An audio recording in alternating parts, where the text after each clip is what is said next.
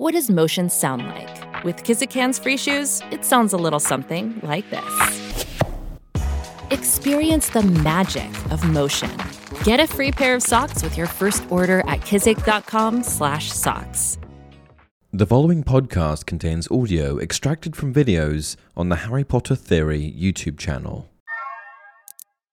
Hey everyone, welcome to another installment of Harry Potter Theory.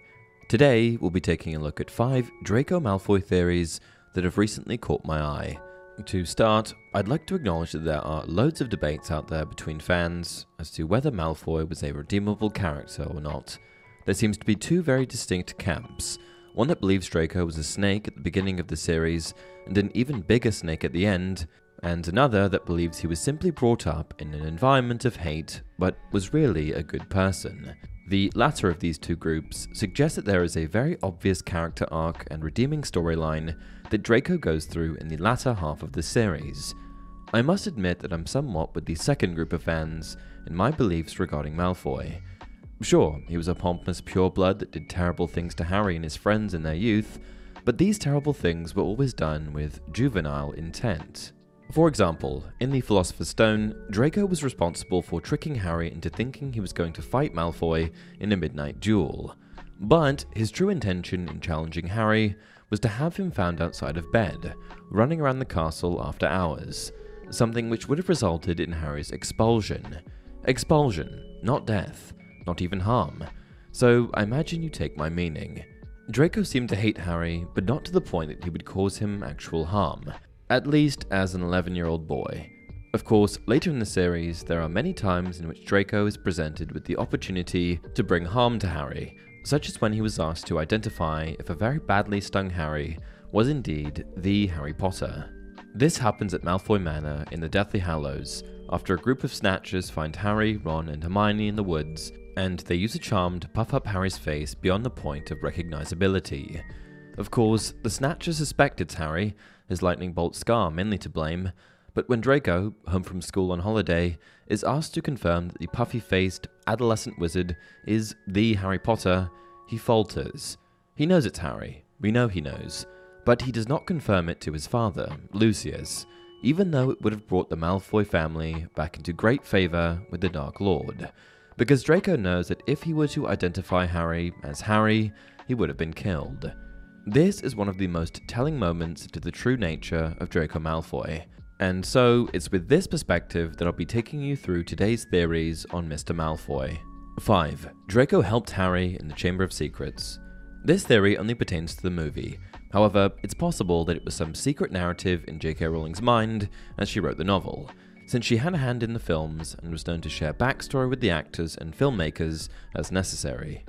The theory stems from a small moment in the movie that didn't happen in the book. When Harry, Hermione, and the Weasleys went to Flourish and Blotts to buy their textbooks and ran into the Malfoys, Draco can be spotted glancing around the shop to see if anyone is looking before ripping a page out of a book. Of course, this on its own means basically nothing, but if you put that together with the fact that later, in the Chamber of Secrets, Ron and Harry find a petrified Hermione with a ripped page about basilisks in her hands, one may begin to see a connection. The obvious assumption that most people have made regarding this scene is that Hermione must have found information on the basilisk, torn out the page, and been on her way to find Harry and Ron when she was attacked. But when have you ever known Hermione Granger to tamper with the sacred entity of books? I must admit, I do find it rather difficult to imagine her doing something so careless to a thing she held in such high regard. Now, back to Draco and his ripped out page. Why would he have done this? If he wanted a page from a book, surely his wealthy father could have bought him the whole damn thing. Well, the theory goes that, since Lucius Malfoy had been talking openly about the dangers abounding at Hogwarts for Muggleborns, he must have been aware of, or at least the myth of, a basilisk and other creatures associated with Salazar Slytherin lurking within the castle. So perhaps, in an effort to learn more about what he had overheard his father talking about, Draco ripped out a page on the giant serpents. Then, when he realized just how much danger the students at Hogwarts are in, he found a way to get it to Hermione for her to share with Ron and Harry, knowing that they would try to stop it. I suppose there's always the more sinister possibility that Draco hoped the 3 would go looking for the basilisk, if they knew what to look for, that is. and would then come to harm when they encountered it. 4. In Year 7, Malfoy was Hogwarts' head boy. I'll be the first to admit that this is a rather benign theory, however, it's a theory nonetheless. In what would have been Harry, Ron, and Hermione's 7th and final year at Hogwarts, there's the thought that Draco Malfoy may have been the school's head boy.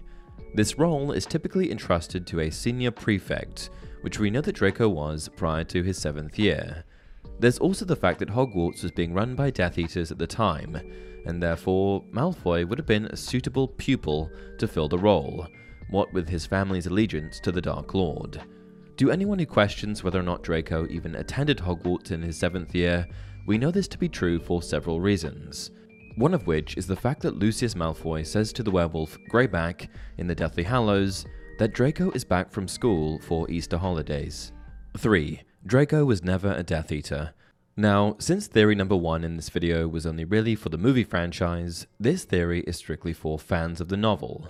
If you've seen the Harry Potter films, then you will have explicitly seen a dark mark on Draco's arm. But in the books, whether or not Draco has a dark mark is a lot more up for debate. You may recall a previous theory I've discussed in another video, that Draco might have been a werewolf, and that the mark on his arm, which in the book, Harry never got a good look at, was actually a werewolf bite from Greyback. This is just one of many theories offering alternatives to what could have been on Draco's arm, if not the mark of a Death Eater. In my opinion, considering the direction and allegiances that Draco chooses to make after the Battle of Hogwarts, it seems all the more likely that Malfoy never actually pledged himself to Voldemort, making me quite open to the idea that Draco was not an official Death Eater. 2. Harry was in love with Draco Malfoy. In the past, I've explored the theory that Draco was in love with, or at the very least had a crush on, Hermione, but this is a new one for me. Apparently, actor Tom Felton, the British actor who portrayed Draco Malfoy in the series, has said he believes this particular fan theory to be true. Now, I suppose Tom could have been being glib, since he says this in a somewhat sarcastic manner, alongside Harry Potter co-star Rupert Grint, who played Ron in the series. The two actors laugh as they make the declaration that Harry and Ron must have been mad for Draco with all the attention they gave him.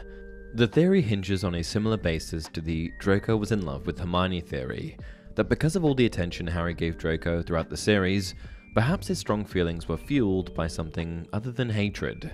There's also the fact that Draco was so easily able to get under Harry's skin, another quality often associated with an individual having intense, unwanted feelings for another. Now, I'm not saying that I accept this theory to be true, but if it were, I can see possible supporting evidence in the way Harry behaved towards Draco. Number 1. Draco, Ron, and Harry are all distantly related. Now, this theory makes the previous one a bit awkward.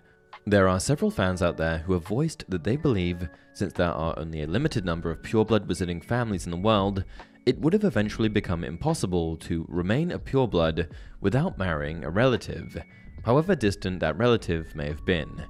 In reality, there's actually more proof to this theory than just the aforementioned speculation, for Cedrella Black was married to a Septimus Weasley. The two had 3 children, one of whom was likely Arthur Weasley, who is of course Ron Weasley's father. Draco's mother was Narcissa Black before she became Mrs. Malfoy, and James Potter was born from the Black family lineage as well. Put that all together, and you've got Draco, Ron, and Harry all descending from the Black family tree in one way or another. And with that, we've come to the end of another video.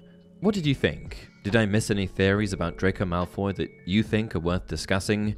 Please share your thoughts in the comments below, and as always, if you enjoyed this video, don't forget to like it and subscribe to the channel. Until next time, remember, it does not do to dwell on dreams and forget to live.